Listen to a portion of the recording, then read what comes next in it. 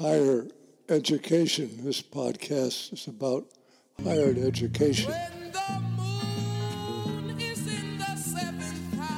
Please join us in listening to the remarkable story from the life and times of Michael Butler. In this podcast series, you'll be hearing stories from the primary themes of Michael Butler's life and memoirs: politics, polo, theatre, and love. Please subscribe via iTunes so you don't miss a single podcast, and we'll see you on the other side. After spending years trying to get out of Culver, I was finally thrown out, and at least I had a consolation of my summers with Bono in Acapulco. I graduated from Elgin Academy, which was not too far from Oak Brook, and then decided that I wanted to go to the University of Virginia because I wanted to become an architect. I've been fascinated with this subject for a long time, and I also picked the University of Virginia because one of my heroes was Thomas Jefferson, still is to this day one of my heroes. But anyway, of course, one might say that I also picked the University of Virginia because it was famous as a party school. So off I went to discover very quickly when I got into the architectural school that mathematics were enormously important. And this was something that I was absolutely terrible at.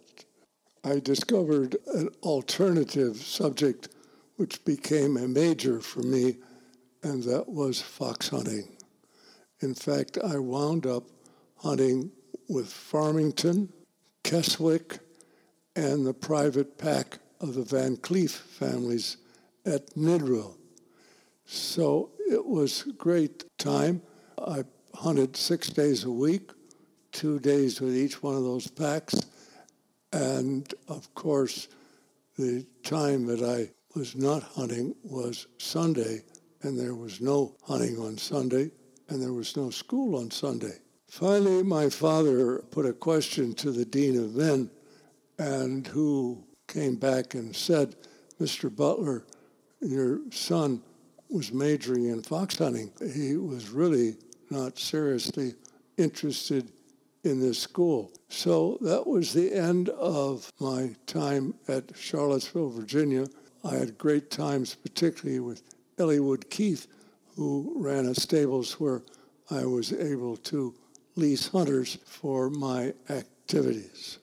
A very major accomplishment came about due to a friend of mine whom I was rooming with, and he always wore bow ties. This was astonishing because this chap was a person with only one arm. Now, of course, this was a very impressive accomplishment and something that I had never even dreamt I would be able to do because my right arm has never been able to touch my face, much less my neck, where a bow tie winds up spending most of its time.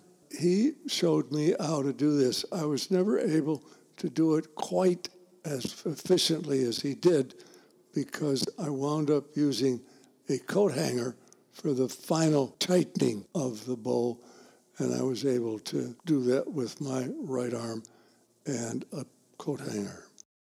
The summer after Culver and after Elgin Academy, before I went to the University of Virginia, I spent being chairman of the United States Olympic Equestrian Trials, which we held at Oak Brook. It was an accomplishment of which I was very proud and which was very well reported, and I was given a lot of wonderful kudos for the job of producing it. That was my first entertainment or theatrical or whatever you want to call it project, and I will get into it later at some time. So now the big question is, well, what do we do with Michael?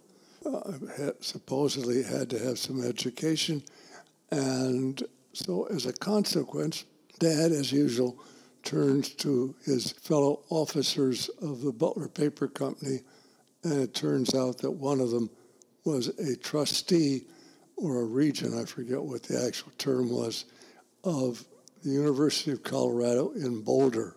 So I was enrolled in Boulder, and there I was able to organize my schedule in such a way that I could ski at least 4 or 5 days a week and spend the rest of the time up in the mountains doing my homework and doing 1 day of classes down in Boulder. It worked very well. I had tremendous fun at Berthoud Pass and in Vail. It was a great time, and I did very well there. However, it only lasted a year because I decided to go to Africa.